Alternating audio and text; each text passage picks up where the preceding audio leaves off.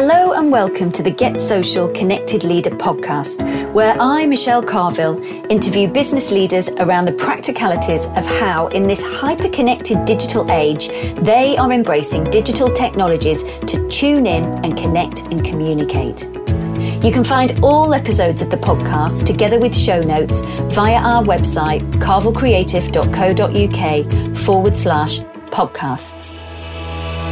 In this episode of the Get Social Connected Leader podcast, I'm delighted to interview Sarah Walker-Smith. Sarah is the CEO of Shakespeare Martineau. She is the first female non-lawyer CEO in the legal top 50. A trained accountant, having worked with PwC and Deloitte, Sarah puts people at the core of everything she does, as well as the marketing and branding experience gained whilst at Boots PLC. Sarah looks to challenge the norm in the legal sector and wider business world. She's passionate about levelling the playing field, encouraging everyone to bring their authentic selves to work. She strongly believes that good business is both purposeful and profitable, often with one leading to the other. So, Sarah, welcome to the Connected Leader podcast. Hi, Michelle. Great to be here. Monday morning, raring to go. Yeah, Monday morning. And so I came across you, Sarah, on social media, which is how I found many of the leaders that I've interviewed on this podcast. And you were talking not only about how being a connected leader on social and going about your everyday work and utilising the channels, but you were also talking about the role of leadership and purpose. And that really kind of attracted me to really want to get you onto the podcast for a number of reasons. One, because you're a digitally connected leader and you're out there and you're being vocal and you're utilising and harnessing and championing those social and digital technologies in a way that they can be used for that connectivity. But also this piece around the purpose of leadership. And I know that this is something very close to your heart and something that you feel very strongly around. So I thought that whilst we will talk about your social activity and how you got into that and how that is developing, I'd like to start, particularly given the current landscape around leaders and leaders showing up and needing to show up in not only when times are good, but in very, very challenging and difficult times. What this sense of purpose, means, how it aligns people, how it steers, guides. What's your view, take, position when it comes to that? So I was fascinated by purpose, started being fascinated by purpose in terms of leadership and organisational development probably about 6 or 7 years ago.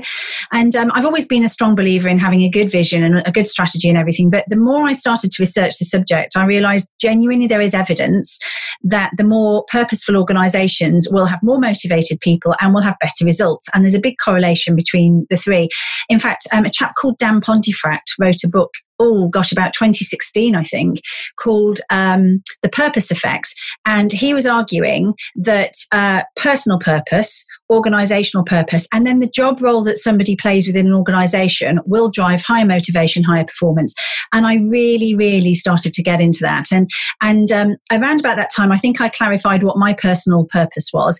And then I realised I had to be in a role in an organisation where there was that bit in the middle of the Venn diagram. So if you think of it as 3 circles, what's the bit in the middle? The organisational, the personal, and being in a role where you can actually do something about it.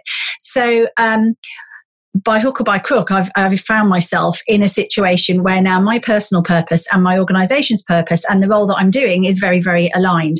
So I was already in that space thinking this was the way forward, thinking about leadership in the 21st century, the needs of people in the future. We know so much more as new generations are coming into the workplace. This matters increasingly. And that was already there. Then, of course, we have the most horrendous situation develop earlier this year with COVID. And I think it's just been amplified. I think meaning for individuals and businesses is even more relevant now. And I think it will be increasingly, because we all know we're not going back to any kind of normality as we knew it before. I mean, I personally want us to go back to something better than we had before. Yeah. But that's going to take a huge amount of effort and drive. And we need to have purpose to pull us through that and to give us the resilience, the tenacity and everything else we need to drive for a better world in the future and make some meaning out of this terrible thing that's happened.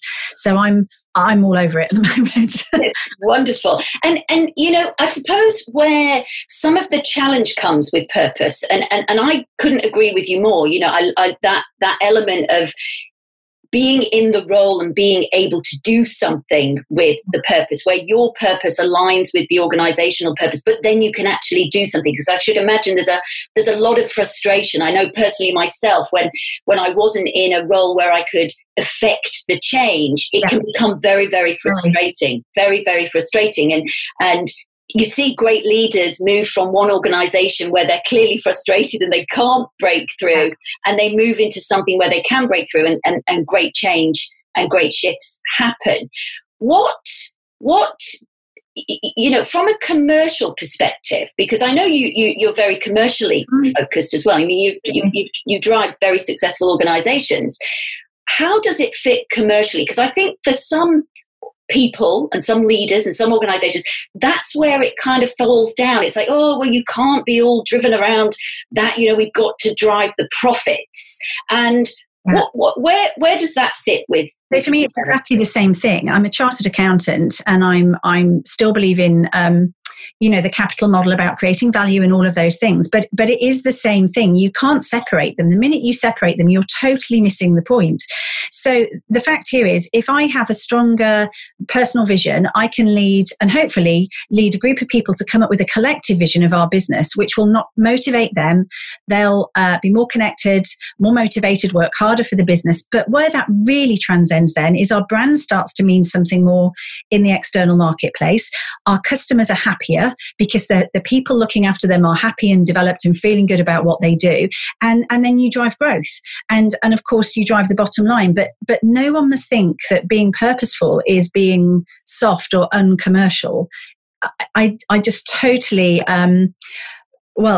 reject that notion. It's not at all. In fact, if anything, I've found that having very strong values and purpose helps me make difficult decisions, because I can make it with that context, and it's actually easier to be. I've been much more decisive actually since I've had that. And sometimes you're making very difficult decisions. It doesn't mean that you're not going to have to face sometimes downturns or economic problems or challenges, but you're doing it from a connection to something that you know why you're doing it, and you're doing the right thing. And I actually think that helps people be better leaders as well. I mean, you'd think that, wouldn't you? Because it's kind of your guide, it's your steer, it's being aligned. Are we on purpose? Does it fit? Does it fit? So, from a decision-making perspective, that really is a practical guide. So, how do you? So, purpose for you, where does it come in kind of, I suppose, the hierarchy? Is it your purpose that can then be reflected or reflected into the organization, bringing people with you, and then manifesting through the brand? What's the kind of line do you feel? So it would, there's got to be a high correlation. If you're going to be a very visible leader and lead from the front, there has to be a high correlation between your own personal values and personal purpose and what you're doing in your organization. Otherwise, you're living a lie. You're not being authentic. And we all know that authentic leadership is essentially needed, absolutely needed at the moment, so that you can just be who you are, not have to try and pretend to be something else. So there's got to be a high correlation. And if you imagine that Venn diagram, it doesn't need to be the same circle, but there needs to be a big overlap. Yes.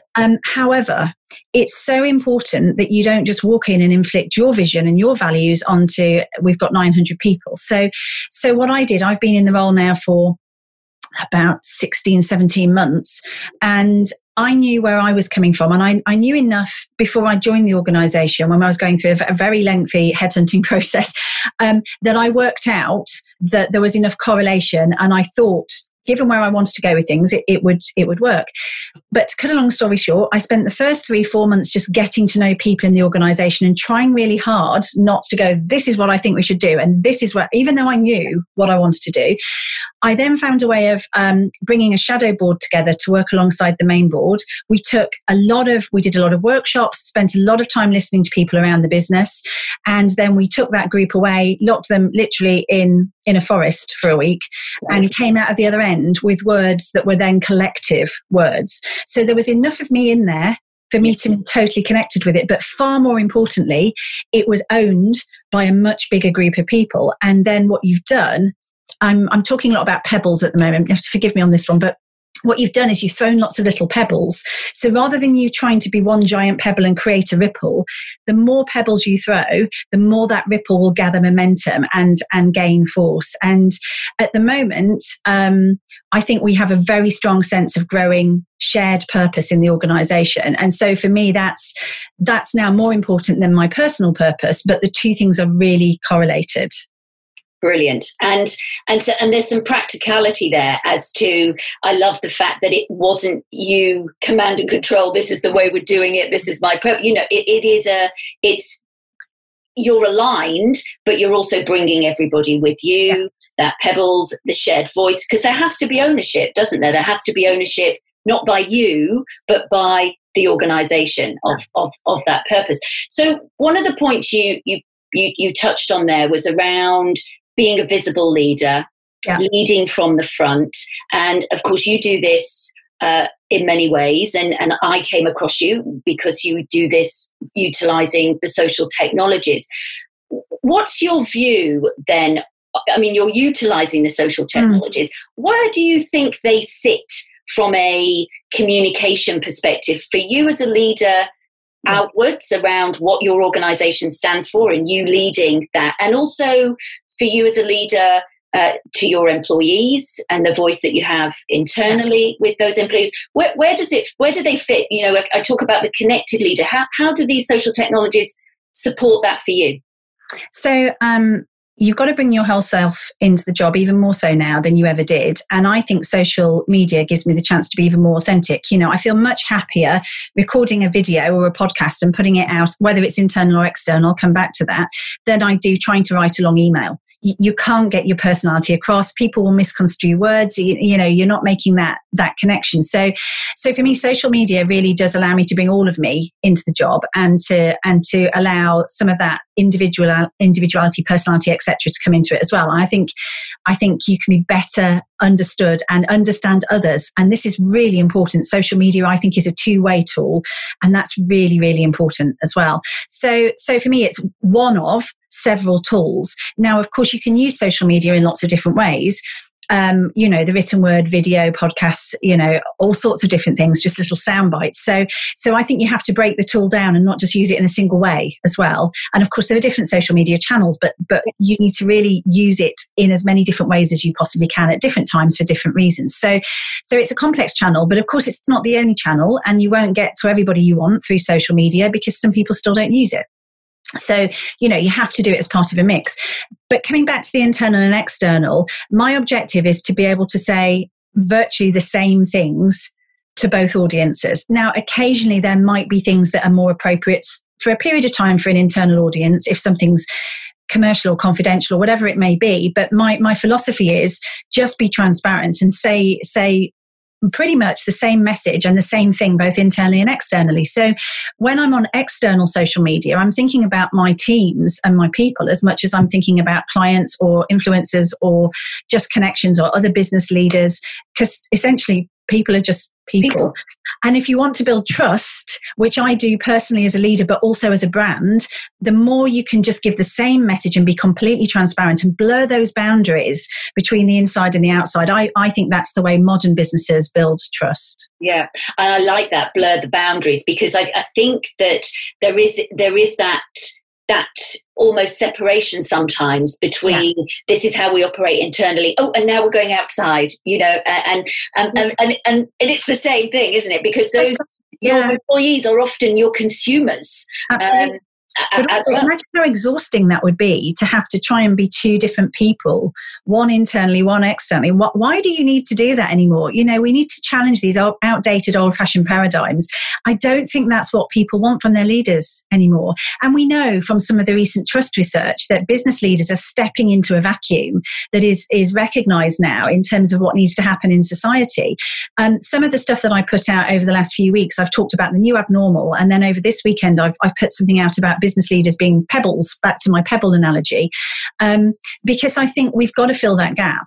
But what we can't do is fall into the trap of doing it in a political way. I think we just need to be out there leading authentically, driving broadly in the same direction, and helping to collectively and collaboratively transcend the boundaries of our organizations so that we can actually improve things for everybody. And I just think if you've got to do all of that, and you've also got to worry about how am I internally, how am I externally, who am I talking to, just so simple. If you're just yourself, yes, you're taking away all of that additional burden and workload, and you will build trust. And you'll build relationships and connections. You do. And you're so, it's so difficult though, isn't it? Because it's not so difficult. I think it's becoming easier. We are transitioning from this, I call it mask wearing, where you think you have to show up in a certain way, or your role, it comes with a set of rules and regulations, and you can't just be yourself. And like you say, that must be exhausting, but also a bit soul destroying as well, because you just can't be you. So then it becomes exhausting, I should imagine. Well, and I think that's why a lot of people avoid social media, because they don't have enough time and energy to constantly reinvent themselves or to worry about what people are going to say, or should I say this, shouldn't I say this? And, I've just stopped worrying. I pull it all back again to values and purpose. And am I saying things for the right reason? And am I being true to myself and being respectful to other people, which is massively important. And if I am, I've now just decided to stop worrying about it. Yeah. Good. Well, I really like that. And so your role as the leader in social media and taking, the role that you do, and you talk externally, you talk internally, has that encouraged other people within your organization then to do the same? Yeah.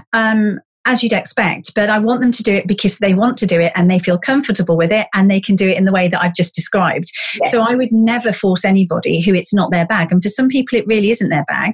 They'd be more, possibly more comfortable picking up the phone and having a chat with a client. Brilliant. Yeah. Do that. That's what the clients want us to do. Yes. So, this idea of being yourself, you can't then rubber stamp a process or a set of rules onto people and say, be yourself, but do it like this. Yeah.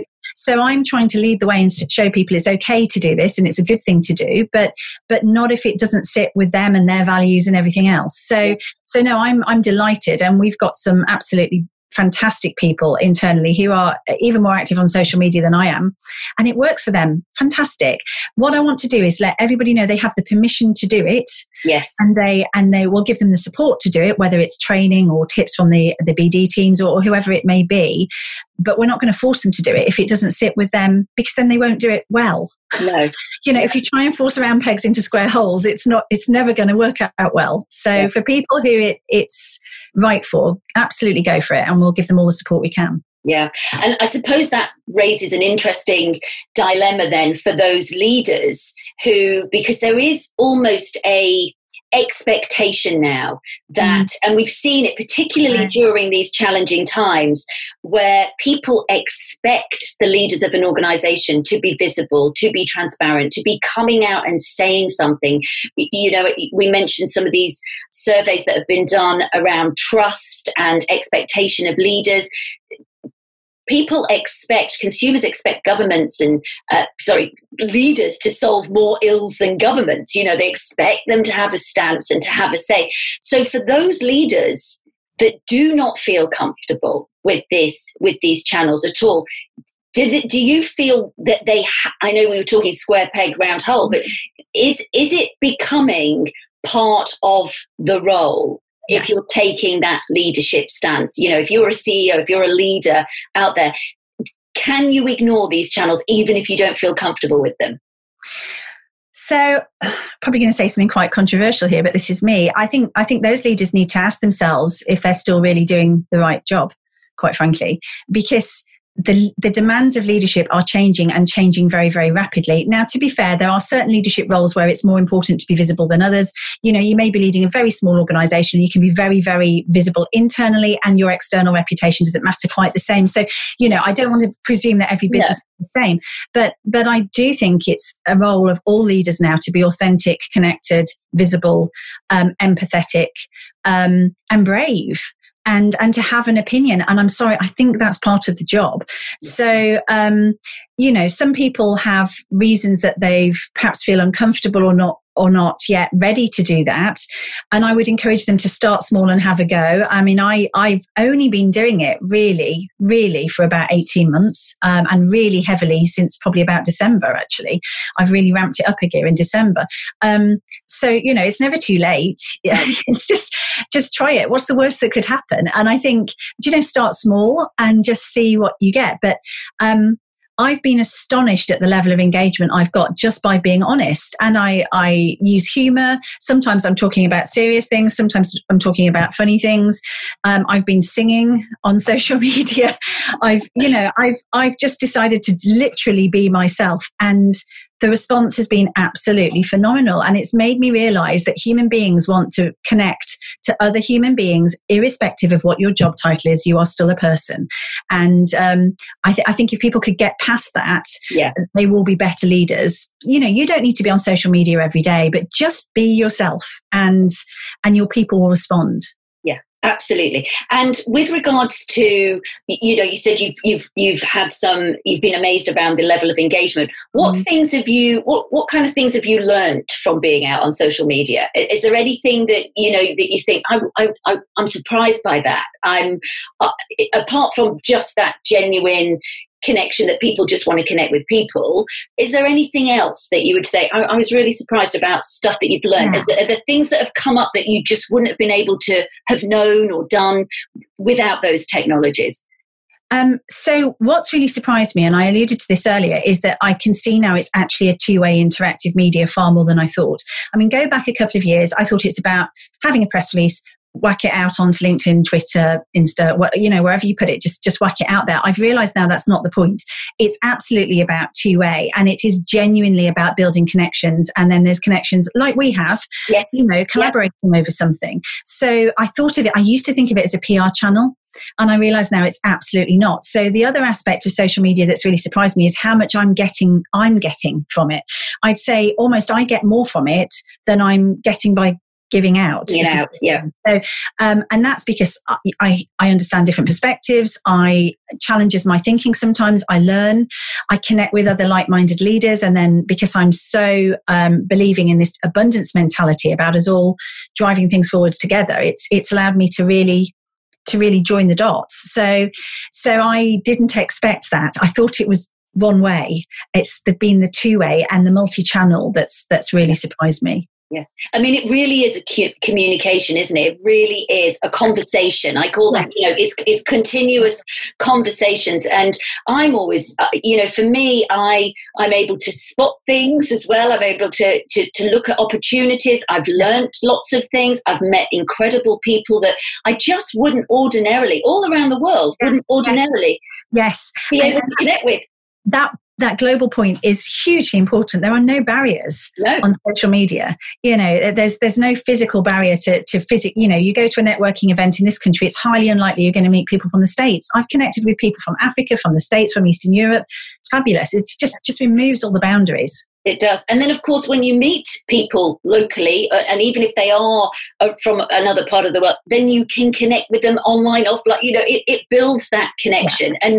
And most of those connections now are likely to be started digitally. When people are looking at you, they're looking at your digital profile, they're looking at your web profile. Those partnerships, those potential new relationships, networks, they're starting digitally. So not being present means you're missing out on. Absolutely. But also, if you adopt the mentality rather than I'm afraid of this, or I don't think it's right, or I'm not into social media, whatever it might be, change that mindset around and go, well, what's the worst that could happen and what have I got to lose? And start there. And if you just flip that round, what you've done is you've put yourself into an enabling mindset, which means you can start down that track. And I think that is great advice. And it's advice that we hear a lot on the podcast. Just start small. And often just start by listening and looking as to what is going on, because that in itself builds that confidence. Is that all I need to do? So wonderful. So thank you so much. What about balancing? One last question before I move on to my 3 questions.